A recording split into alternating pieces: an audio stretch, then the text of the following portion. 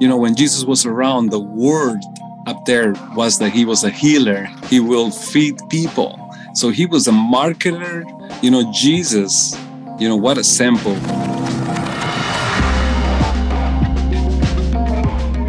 Welcome to the Center for Congregations podcast. This is a conversation for anyone invested in sustaining and strengthening their faith communities.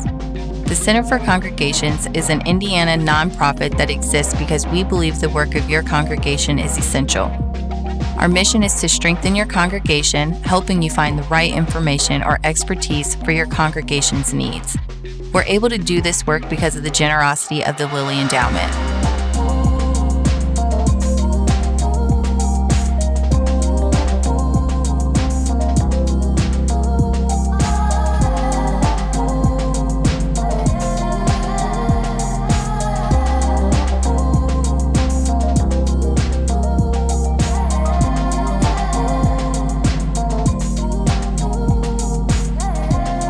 Hey everyone, welcome back to the Center for Congregations podcast. I am Ben Tapper, an associate for resource consulting at the Indianapolis office of the Center for Congregations. And as always, I'm joined by my fantastic, fabulous, I couldn't think of another F word that was appropriate, co-host, Matt Burke, who's the education director out of our Northeast office. Good to see you today, Matt. Hey, good to see you. In fairness, I'm not always here. Sometimes it's Shelly, sometimes it's Wendy, so I'm not always joined, probably most of the time. Fair. We're going to hire a fact-checking team to go ahead and just fact-check everything we say. We'll put that at the end of the show. And we'll start a new segment of errors and retractions at the end of each episode. Seth Meyers does that. Do you watch Seth Meyers at all? No. So he's a late-night host, and he does that. He has a special segment that comes out on Mondays that is redactions or apologies, where he just goes through the comments on his social media and he's like, hey, and I got to apologize for this. Oh, and I technically misspoke when I said a jackfruit was a vegetable, or just all kinds of goofy stuff. We should do something similar. That could be fun. But that's not why we're here today. We are here today because we had an interview with Manuel Cortazari about branding and marketing for congregations, regardless of your size, and why it's important. And so how does that come up in your work, Matt, either as a resource consultant or as the education director? Yeah, it's a good question. It comes up in a lot of ways in terms of our work with congregations because a lot of congregations are interested in it. I mean, communications is something that all organizations have to think about, all people have to think about in some way, shape, or form. And sometimes it's formally discussed as marketing and branding, other times not as such. But yeah, definitely kind of different stances on what marketing and branding are and do for congregations, which we can dive a little bit into if you want. I mean, why not? So what are some of the stances that come up for you? Well, one of the things that's interesting to me, and I think this was my stance for a long time, I didn't like the skepticism that can be around marketing and branding sometimes, because I think I mentioned this in the interview, how marketing and branding has a bad rap. Because usually when we think about it, we think about manipulation tactics, we think about trying to leverage people into doing something maybe that they don't want to do, to purchase a product, or think in a way that maybe they don't want to think. So I think that it can have a negative connotation to it, and understandably so. We talk about millennials and how they're the most marketed to generation in history, and you're one of them, so you know this. But also just the antenna, right, that millennials have for marketing and advertising. And I think a lot of younger Xers do as well. I'd like to fancy myself as someone in that camp too, that you kind of see through the ads and like the ads where they try to get you to wear your seatbelt, and it's all about, these kids and their sad faces and please wear your seatbelt, right? Yeah. I mean, and that's a message that we should all wear our seatbelts. That's a good thing, but the emotional manipulation inherent in the advertisement, right? And so I think when we think of advertising, branding, marketing, sometimes we can think about it in that very negative, manipulative way. And that's something that definitely we don't want to be part of a faith tradition, right? We don't want that to be part of our faith community. So I can understand a little bit of skepticism and pushback on thinking about marketing and branding for congregations. Yes, all that is absolutely accurate. As a millennial who's constantly marketed to and being part of the generation out of which the influencer concept was born, I kind of think about marketing and branding as happening all the time anyway, right? So any conversation I have with someone, they're learning something about me. They are making a judgment about me, about who I am, my identity, my public or private brand, if you will. And I think the same thing is true of congregations. And so while I don't often have a lot of cases in which congregations come to me and want to understand how to market themselves better or do better branding. I think congregations are marketing and branding themselves in every conversation they have with us and in every video they put out and every social media statement. And so this particular conversation with Manuel was helpful because I think it helps us understand that whether we are doing so intentionally or not, we're communicating things about ourselves, our values, our cultures, our organizations. And so why not think more strategically and intentionally about what we're communicating and if it aligns with who and what we actually stand for? Yeah, I absolutely agree with that. I think that's spot on. As one expert we had in at one time said, I don't remember who it was, so I'm sorry for I can't get the appropriate attribution. Someone maybe probably said one time. Someone maybe probably. No, I know they said it. I just don't remember who it was. But they said, that you have a brand. Whether you want to acknowledge it or not, you are perceived in the world in a specific way because of how you communicate, down to the granular fonts and logos and colors that you use, or even the amalgamation of different fonts and colors that you use, the way that you speak, the way that you use language. So I think it's important for people to understand that even if you don't like the terms and you don't want to engage in manipulation, you still are communicating something in the styles and the ways that you speak, you write, you do visual media, etc. And it's important to take a look at those things because ideally, you would think it would be a value that we want to communicate as clearly and effectively as possible the important messages about a congregation's identity, its values, what it holds most dear, etc. And that just entails an understanding of how communication works. And for better or for worse, the study of marketing, branding, and communication is the study of those kinds of things. And so one would think we would want to look at those best practices, not to be disingenuous or leverage or, to not be underhanded, but to be clear and to be effective. Yes, absolutely. And to that point, actually, a short anecdote about that. I was working with a friend of mine who's also a coach for folks, and she gave me an exercise to do with a handful of people. The exercise was to ask folks what 3 words or phrases come to mind when they think about my personal or public brand. And so I did that. I probably sent out a text message to 10 different people and got their responses. And it was really fascinating. I mean, people had immediate thoughts about that, immediate words or phrases that came to mind when they thought about my personal or public brand.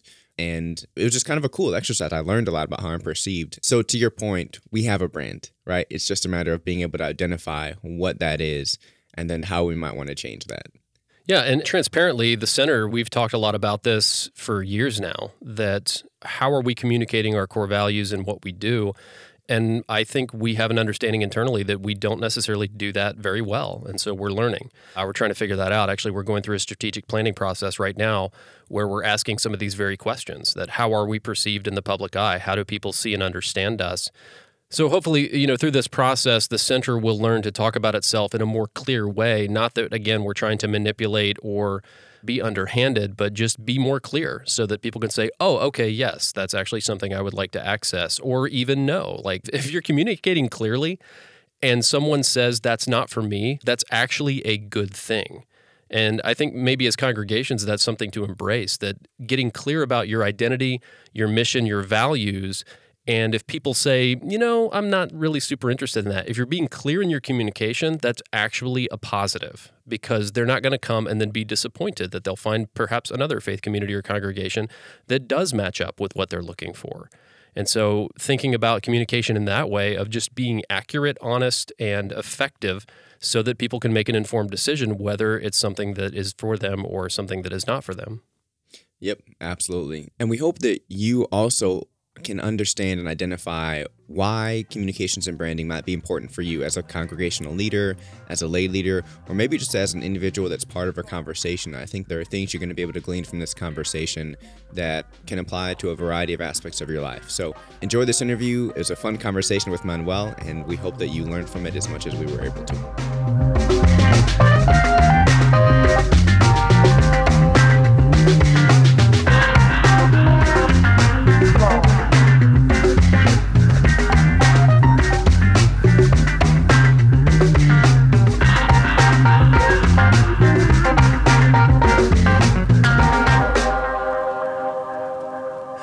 Welcome back. We're here today with a very special guest. Matt and I are joined by Manuel Corazati. Manuel is the pastor of East Chicago Church and the executive director of Crown Media. He has over 20 years experience working with mega churches around the topics of media, marketing, and branding. And so we are thrilled to have you here today, Manuel, and to learn from the expertise that you've accumulated over the years. So welcome to the podcast. And is there anything else that you would want folks to know about you before we jump in? Well, I'm just so thankful, guys, that we're here together. I love the Center for Congregations. I love McKinsey. And now I get to know you guys. It's amazing how we're all together on this, right? And my little story was that I was born in Costa Rica. All my entire life, the heart desire to learn and to grow and to know things that no one knew. So I was going library to library, disappointed because I couldn't find books in my country. I went to the local library. I went to the Capitol's library, and they're like, no, sorry, we don't have anything about TV or graphics. And sorry. So at that time, we didn't have internet. So I'm like, man, if I can learn, I have to go where I can find those things. So I end up in the United States at the age of 21. And I went to the library and I was like so happy because I was learning all the things my heart desired, editing and graphics. Even HTML came out at that time in 1996. I was like, oh, HTML, that's amazing.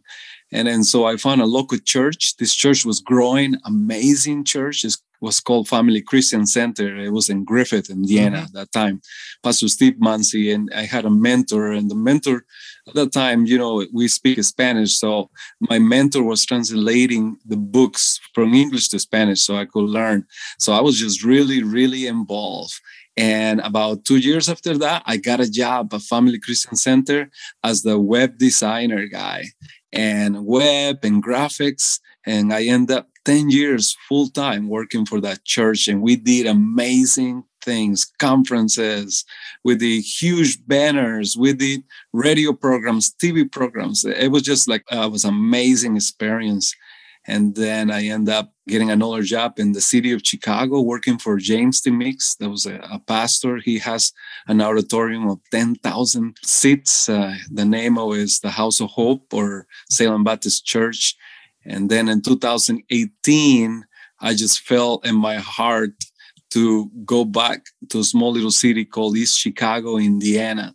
And I found there was a lot of kids there and a lot of needs. So my wife and I have been there for the last 4 to 5 years. We have a small church, but we've been applying a lot of principles that we use at the mega churches so that we can make it grow and we can make it exciting. And so people's all really excited to come to church. That's phenomenal. Thank you for sharing a little bit of your story. That is helpful context just to understand like who you are and what motivates and drives you. I love that you shared that. Thank you for that. I didn't know before this interview that you worked at FCC. So as you know, I grew up in Maryville. And so I know of FCC. I have friends that went there probably around the time you were working there. And so it's just a fun little connection. That's incredible. Pastor Steve Mansi. Wow. Mm-hmm. What a guy. What a pastor. Mm-hmm. Yeah. Really popular congregation up there. Really popular.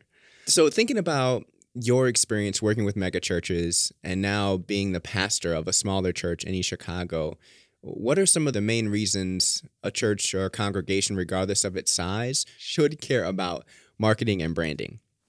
Well, that is amazing that you're asking that. Jesus, what a sample. He had a system together.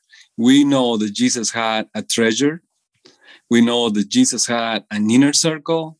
He had crowds. I tell you, Jesus had social media. And I believe it. Social media, I believe there was good reviews. There was some bad reviews. He knew how to go to the mountains. It talks about Jesus will go by the fishermen, by the sea. He just kind of like, when Jesus was around, the word up there was that he was a healer. He will feed people. So he was a marketer. And I think in today's churches, we got so many different churches, and some churches are falling apart. Some churches are thriving. And so we have to use tools that are available for pastors and congregations so that we can grow. We can have that word out there and we can grow as a church, Yeah, I appreciate that. And I'd be interested in your take on A lot of people, when they hear us talk about marketing and branding in the context of congregations, they tend to shy away from that because marketing and branding, at least in our society, kind of feels manipulative, or it feels like we're just, trying to get something for ourselves as opposed to really caring for the people on the other end of it. And of course, I don't believe that's what you're saying, but I'm just curious as to how you might speak to that, about that skepticism around the ideas of marketing and branding in congregations. You are totally true. We have to present ourselves. We have to know who we are. That's number one. And the reason why you're a pastor or you're a church. And then you have to come across through social media and through websites that we're here to give a service. We're here to help families be restored. We are here to help your children, your young people get closer to God. So we're not selling anything. We're not manipulating anybody. We're just utilizing those tools so that people get to know us. Like if you don't communicate with people in the marketplace, they're going to have a concept on their mind. But if you have a story or you have a video that talks about where you came from, or you have a blog, or, if you're connecting with a community, then people's going to start seeing your true heart. I really believe in video and podcasts because a lot of times you meet somebody that you just saw a picture or you saw some text and a website. But when you meet him face to face, you're like, oh my goodness, this person is amazing. So I believe in utilizing tools, even in your website, so that people get to know you before they even come to your church. Yeah, I appreciate that. And so what I'm hearing you say is that it's not a method of manipulation or persuasion, but rather a clear way of showing who you are, whether that be as a person or whether that be as a congregation. And I also love your emphasis on the step prior, that you need to understand and know who you are, because then that helps you understand what you're communicating and what is, the so-called brand or the marketing that you're doing. You're so right. Like pastors should ask, what's the benefits of coming to our church?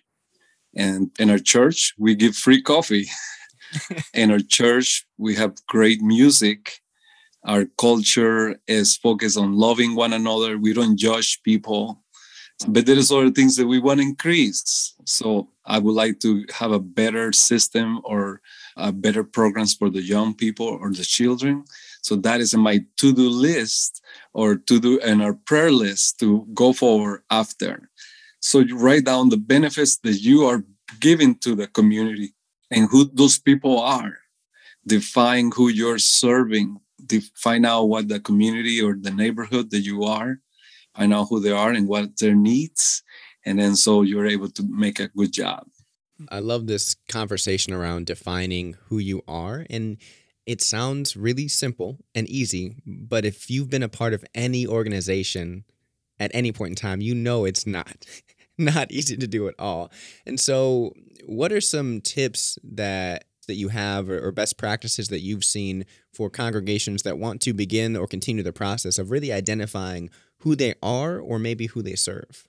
That is so true. And what I do most of the time, I ask questions to my wife or my friends or people. And I ask them, tell me a little bit. I'm the conquest from knowing about our church. What is your intake? What areas we're doing good or what areas we're doing bad? Because it's something that you can't do it in yourself. Even branding, it takes a lot of energy from you to do branding for yourself. You have to kind of have somebody next to you. When I look at you guys or when I look at somebody or a pastor and I start looking from the side view, I see the whole picture. But sometimes we pastors don't have that. And so sometimes we make a lot of mistakes because it's just one way. So I would believe getting feedback from your best friend, your neighbor, getting feedback from the neighborhood. Say, do you guys know about a church? It's like, no, we don't know who you are. Oh, yeah, we heard how you heard from a church. We saw you on Facebook, or we saw a sign, or my neighbor. You're here. There is something called the rule of 7. Mm-hmm. It says that in order for you to get attention, people have to see your branding 7 times. So you have to have a sign, Facebook. You have to have different ways that you're coming across so that you can make an effective marketing. So, Manuel, as we think about what it means to do effective branding and marketing, as we think about what it means to know who you are, I'm wondering if there are differences in that process based upon the culture of the congregation. Or is this process roughly the same if you're a white English-speaking congregation versus if you are a predominantly Spanish-speaking congregation versus if you are a predominantly Black congregation? Is it roughly the same, or are there nuances depending upon your cultural context? Well, the same rules applies to every single person, even if you're a businessman. I believe that every single person that is alive with a mission should have branding or should have marketing, because we are in a conquest to make life happens. The Bible, it talks that you should not be hidden. A city should not be hidden. It should be in the top of a mountain. And then so sometimes we are a gift to the world. You're a gift to the neighborhood where you're at. So you need to know about you. You need to know who you're helping. You have to have confidence in the gifts that God has given you. You don't serve everybody. There is a specific type of people that you're going after. And then that helps you to have your niche. Yeah, it's such a powerful idea. I just had lunch with a guy and we were just talking about our lives and our families, and his wife is a preschool teacher. And a couple days a week, she has 4-year-olds, and then a couple days a week, she has 3-year-olds. And just thinking about, for me, I can't do that. That is not an age category or age group that I can deal with. And so just remembering that a marketing or branding is an embracing of our own specific gifts and talents. And I think so often in congregational culture, we are afraid of marketing and branding or thinking about it in that way because we do want to embody humility.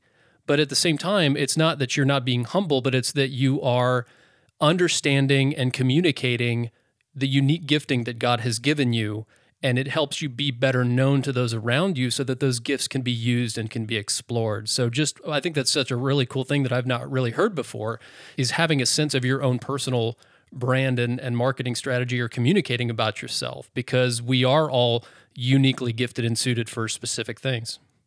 That is so true. And all we're doing is building bridges, right? We're building, and some people say sales is not good. But if you're selling a product that's going to benefit someone, a product that is a solution for someone. So in today's world, we believe that the sales word is negative, but Jesus is a product and it comes free. All you have to do is receive it. There is incredible things, branding like Starbucks or Dunkin' Donuts. People will go through 3 Dunkin' Donuts to find a Starbucks, or they will go to 3 Starbucks to find a Dunkin' Donuts. People will be in line for a day so that they could be the first people that buy the iPhone or the iPad. And then so it's the branding where people I want to be the first one, although you could just buy it online a week later. So branding and marketing, and it's just like you mentioned, communicating that you have a solution for others. There is broken marriages, there is kids, you don't know their future. There is young people that needs this product. There is seniors that needs company. So you are a solution that you come into your community. And that's all we do, it all through branding, through videos and websites and flyers and now social media. Yeah, what do you think potentially some of the biggest problems are with how congregations communicate themselves to the world? What do you see as some of the key barriers? Well, like I mentioned before, I think the pastors sometimes they're not defined in the inside. They really don't know about themselves. A lot of times they're so busy, they ignore marketing. In the Bible, God says, go ye into the world and make disciples. Go is a word that tells us to kind of go and do outreach programs, go in the community and connect with others. Kind of like the word go is not stay inside the church and expect somebody to come. It is not a passive word, it's a very active word. So for us, it's very important in marketing that people knows about our churches. Maybe a small little billboard. It could even be one of those political signs in a yard. It could be, some of your signage. Like I have here, I have a ticket. It's like a free ticket. Or let me describe you this. I have this ticket in my hand with our picture, our address. It says free snacks and coffee with this flyer. So people just bring their friends. And at the end, at the back of it also has like a little prayer for salvation. And it says, if you pray this prayer, come visit us. We have a gift for you. So all of that works together to attract people. Another thing is communicating through videos. Do videos about your story, right? Do videos about testimonials. Do videos about behind the scenes. Let me just take you behind the scenes of our church as our choirs are practicing right now. Don't tell anybody. Or, hey, I want to show you, even though I'm a pastor, I still have to cut the grass sometime. Let me show you what I'm going to be planting this flower to make the church good looking. Let me just show you the process of how we do communion here. So you're communicating, you're feeding the people, just today is so much noise. So you have to raise up. And then so the people get starting to know you. Another key is SEO. I'm a web designer. And SEO has helped our church so much. Like we have 20 reviews online. So it means almost like every single member that I have, plus they're all, I'm sending them to send a positive review. But if you have a church of 100 people and you got 3 reviews, which church are they going to be going to? They're probably going to go to mine that has 16 or 20 reviews. So, but I seen other churches with 100 and I applaud that. You have to be aware that people are searching church near me.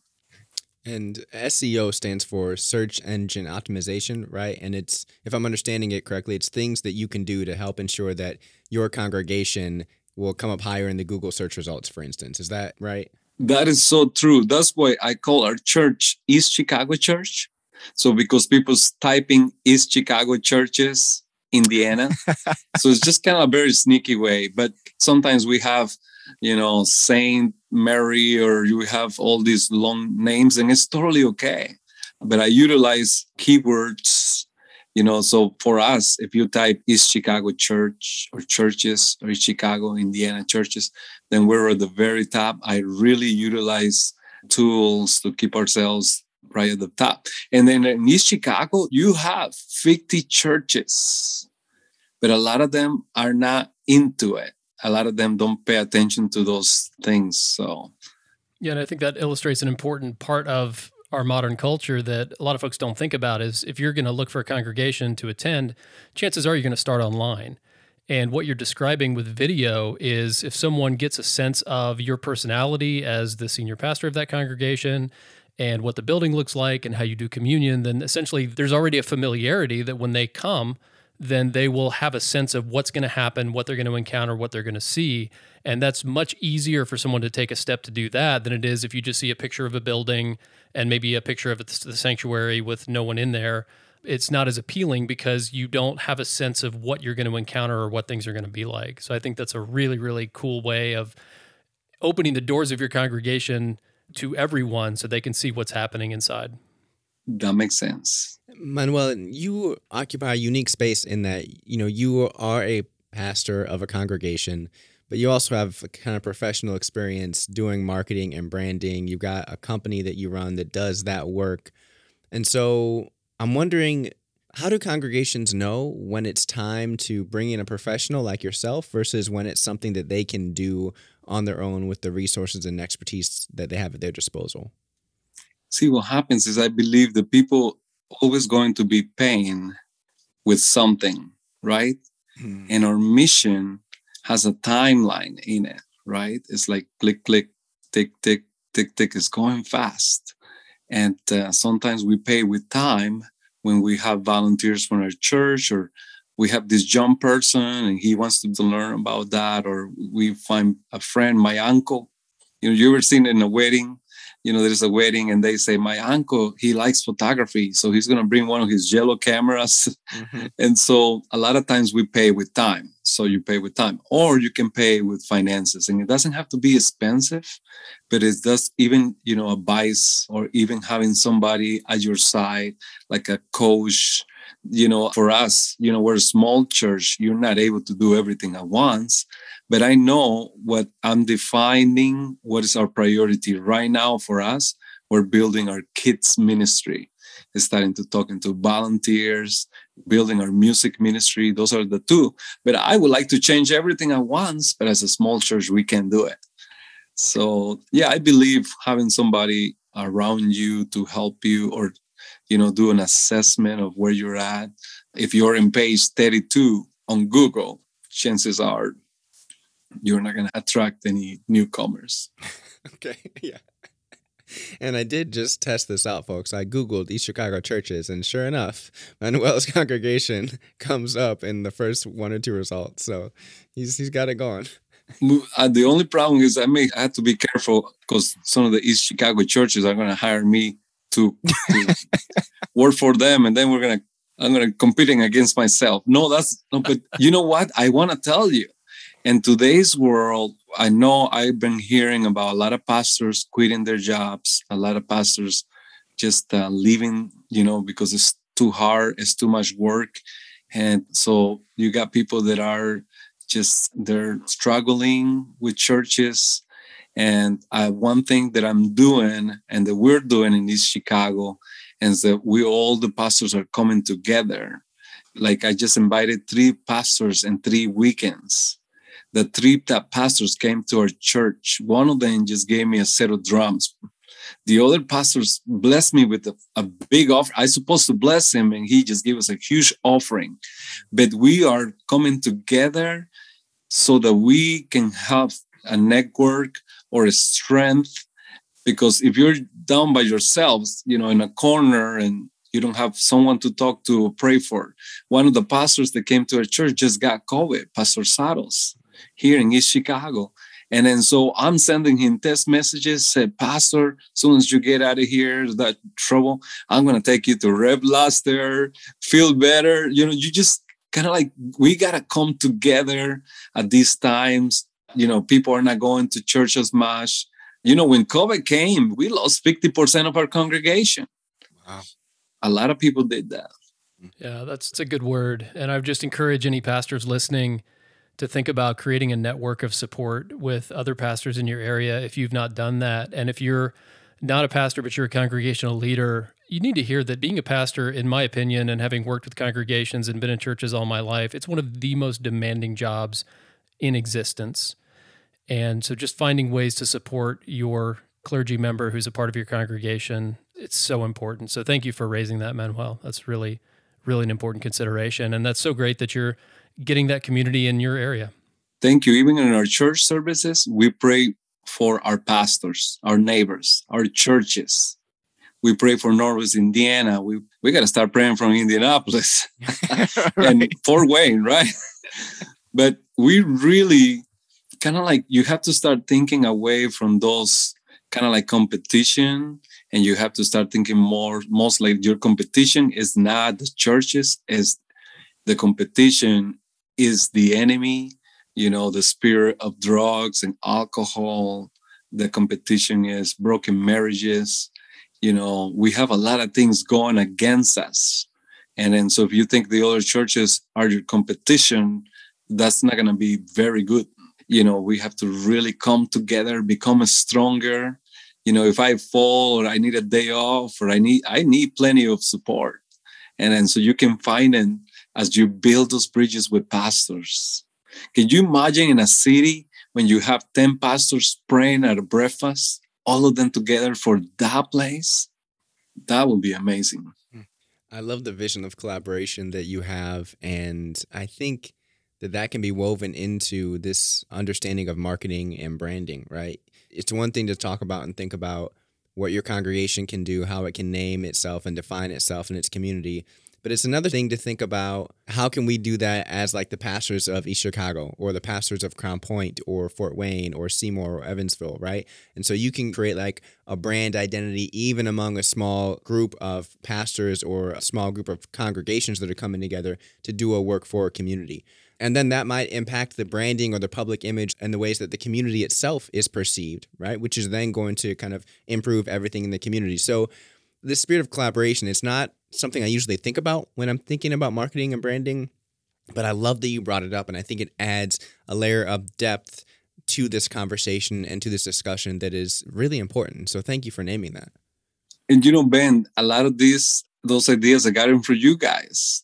I mean, I was there with the Catholic priest, there was a Methodist guy, there was a Pentecostal lady preacher, and we all coming together and we're like, oh my gosh, like, who are you?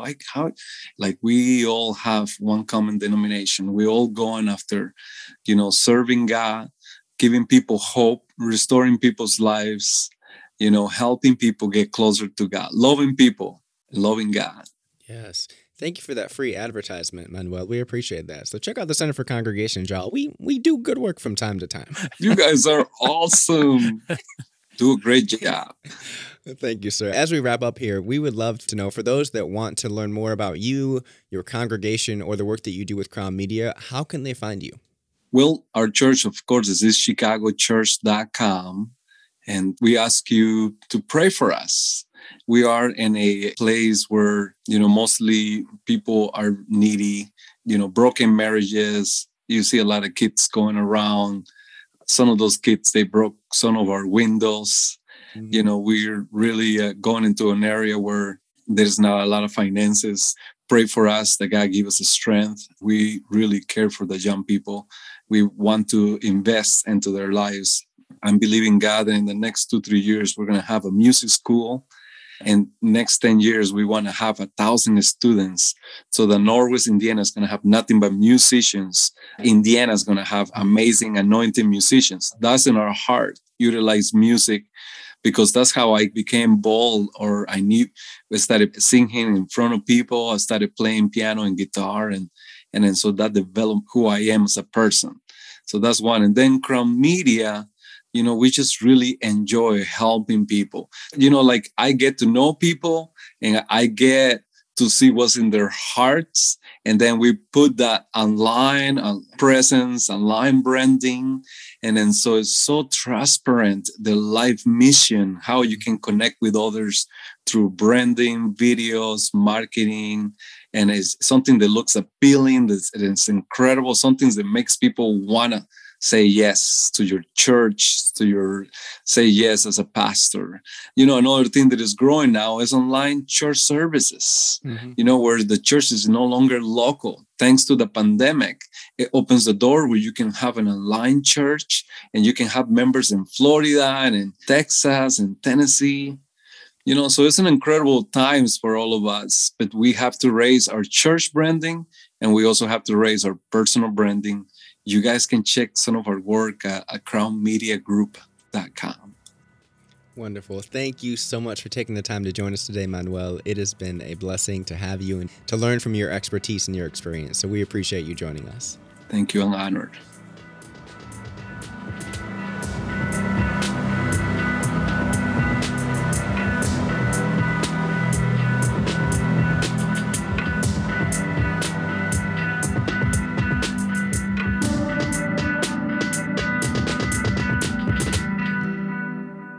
All right, that was Pastor Manuel Corazzato of East Chicago Church and Crown Media Group. So, Ben, what are some of your takeaways from the conversation?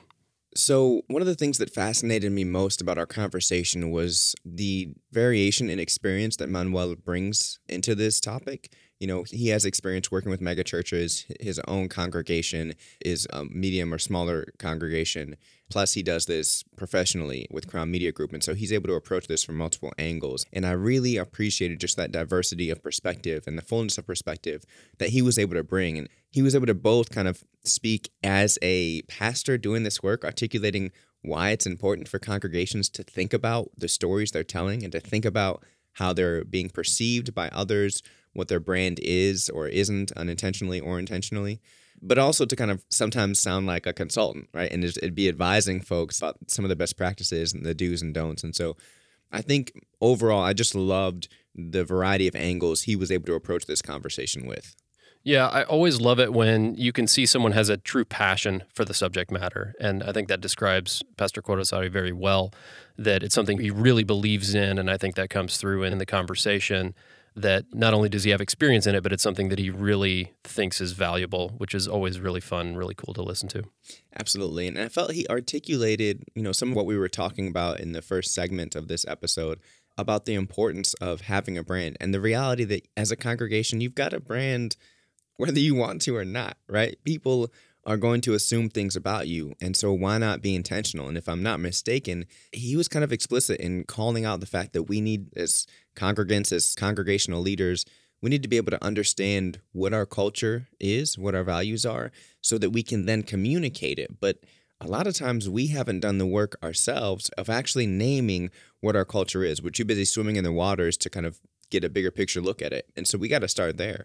Yeah, if I could provide one kind of overarching piece of advice for congregations and what I've seen in my work here, and I've been doing this work for 7.5 years, it really is a lack of understanding of congregational identity. That I think we have these generic fallbacks that go to our theology or our doctrinal statements, and those are valuable, don't get me wrong, and I'm not saying that those aren't important, but there's also the human element of your community, that you are a group of people and there are certain aspects to your culture. I remember I went to a church one time when I was in seminary and I wore a tie and I was kind of shamed, not me personally, and it was a large congregation, so I don't think the pastor saw me specifically, but basically talked about they're not a tie-wearing place and kind of shamed me for wearing a tie. And that's an element of the culture, right? It's an aspect of who they were. And I think we're often not reflective of what our culture really is. Yeah. That we have vague notions of our identity and culture, but we don't do, as you said, Ben, the hard work of delving into that. And I think it affects how we communicate. I think it affects how we interact with others. I think it affects how we view planning for the future, that without an understanding of core identity and culture and values, we kind of just meander through life and things are as they have been without really thinking about direction and thinking about who we want to be as a congregation. Yeah, wonderful points. And listeners, you're going to get a better understanding of how my mind works, for better or worse. You made some great points there, and I couldn't get past imagining how that tie thing played out, and I feel like it would be a great commercial for clip-on ties, right? Like just you in the back row of the church, you hear this message and you just casually clip off your tie, shove it in your pocket, and now you're in the in crowd of the congregation.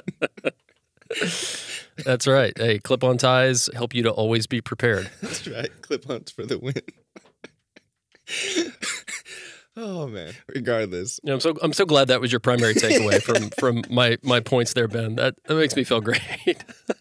So, listeners, I hope you took more away from that than just imagining me ripping off a clip-on tie in the back of a congregation, the back of a sanctuary. In my defense, as I think of the commercial playing out, it wasn't like a quick rip-off. Like you just kind of looked around, just subtly slipped off the tie, put it in your pocket, unbuttoned a few more buttons, maybe took off the blazer, and now you're casual Matt in this hip congregation. Anyway. This, though, speaks to, again, what we said in that first segment. You talked about the fact that the Center for Congregations, we ourselves are doing some of this work of understanding what our brand is and what it communicates. And I think the same is true of understanding our culture. And we have kind of a longer history of some values that we've stated regularly. And we're in the process now of evaluating, okay, this is what we say we're about. Is that actually what we live out and do in our work? Not in even a judgmental way, but just, is this still who we are? When you say something about an organization 20 years ago, you have to periodically refresh those and just update them as the organization changes and adapts and brings in new people. And so, we are very much in the process of doing that work. And so it's something we're living out daily, which is why I think this particular episode may have resonated a bit more deeply than some others, because this is where we're at as an organization. Yeah, no, I agree with that. It makes me think of congregations. I can't tell you how many congregations that I've heard talk about, you ask them to describe themselves and they talk about themselves as a friendly congregation. Mm-hmm. And just in my visiting congregations in my personal life, sometimes it can be mistaken that you have a tight-knit community and that being the same thing as friendly, because it may not be. There are congregations I've walked into that you can see warm relationships of the people with one another, but not a whole lot of warmth and desire to meet someone new.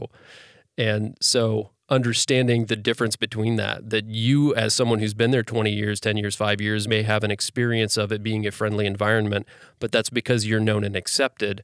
But what about the people who come in that are new? And Ben, to your point, do our actions live out those values? If you want to be a friendly congregation, what do you see happening when someone new comes in? Yeah. Are they warmly greeted? Are they spoken with? Are they invited to lunch? Things like that. Like, do the actions of the congregation live out the stated values? I think that's such an important point to take away. Absolutely. And then, even bringing in the cultural competency component, understanding that if you're in a place where you might be engaging with folks from different ethnicities, races, and cultures, that what's friendly within your cultural context may come off very differently in someone else's cultural context. And so as much as you can, doing that continual work of understanding how the other might be perceiving you, how the stranger walking in your door might be perceiving you. Quick example, there was a congregation I attended a while back, and when I'd walk in, they'd greet me, shake my hand, maybe give me a hug.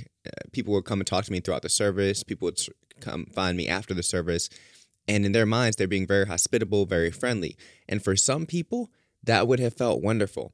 For me, I want to spend the first 2 or 3 Sundays I visit you just kind of getting the lay of the land and kind of scoping you out and deciding if I actually want to engage any deeper.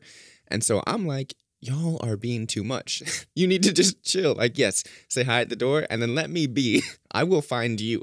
Okay, don't find me. And so it wasn't necessarily off-putting per se, but it felt like a lot. But I know they were just doing their best to try to make me feel welcomed. And so that's going to vary culture to culture, and a lot of times even person to person. You won't always get it right, but I think people can tell when you're trying genuinely, and that's maybe what's most important. Mm-hmm.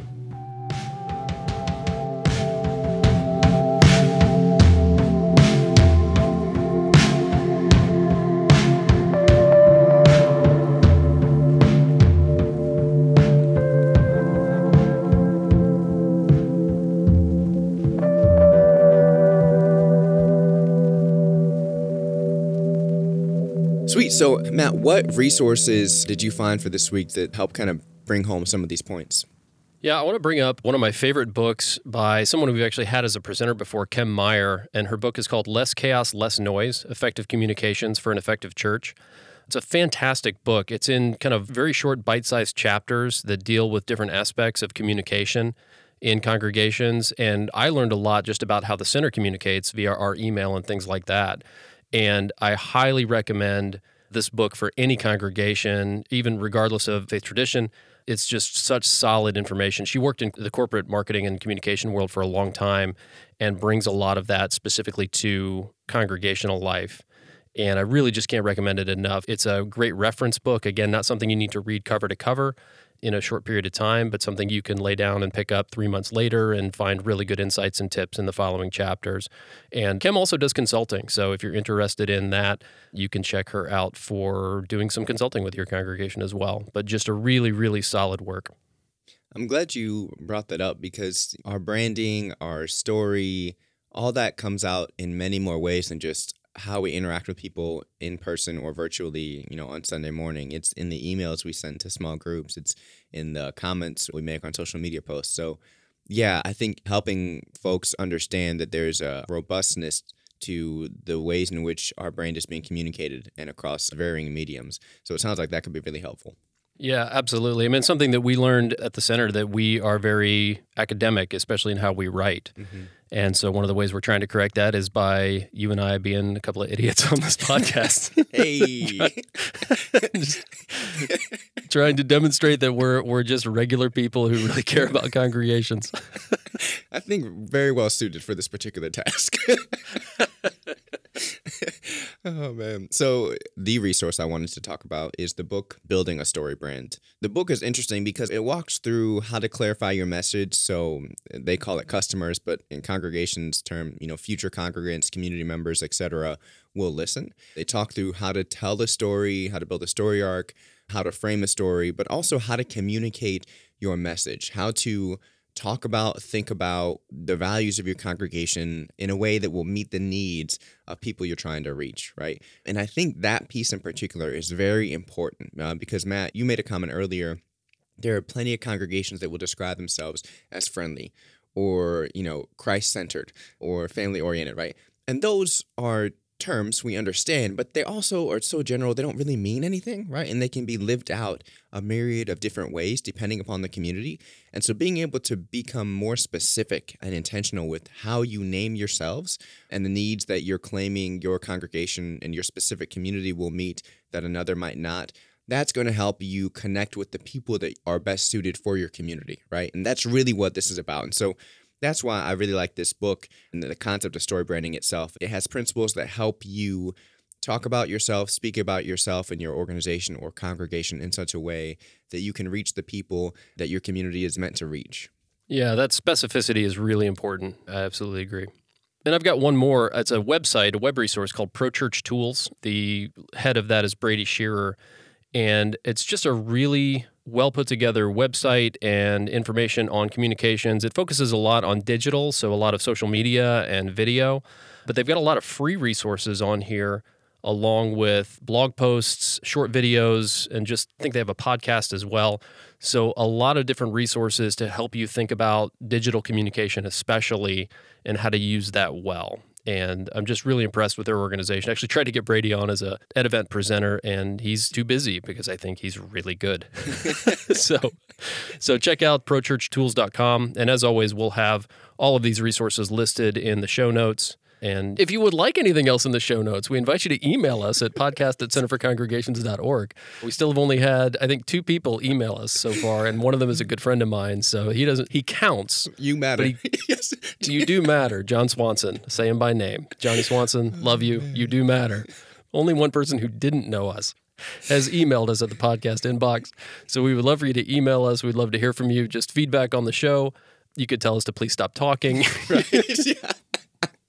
Stop clogging the airwaves with this information.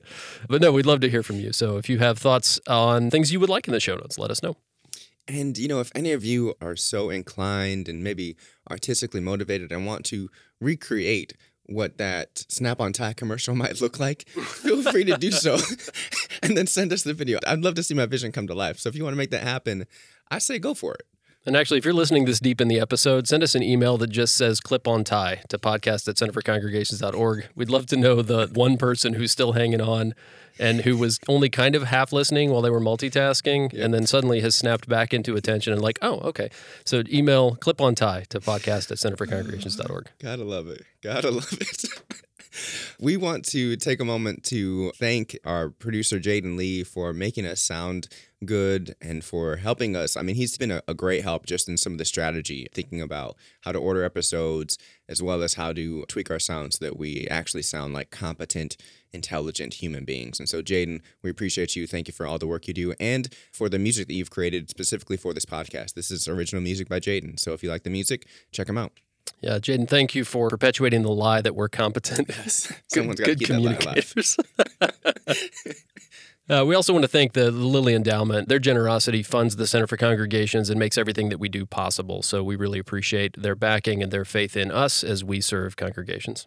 Absolutely. And as always, if you want to learn more about the resources that we offer or just to dive deeper into the resources that we have around marketing and branding, we encourage you to check out the CRG website. That is thecrg.org. It's just an online database of thousands of resources that we've compiled that we think you'll find interesting. So check that out, thecrg.org.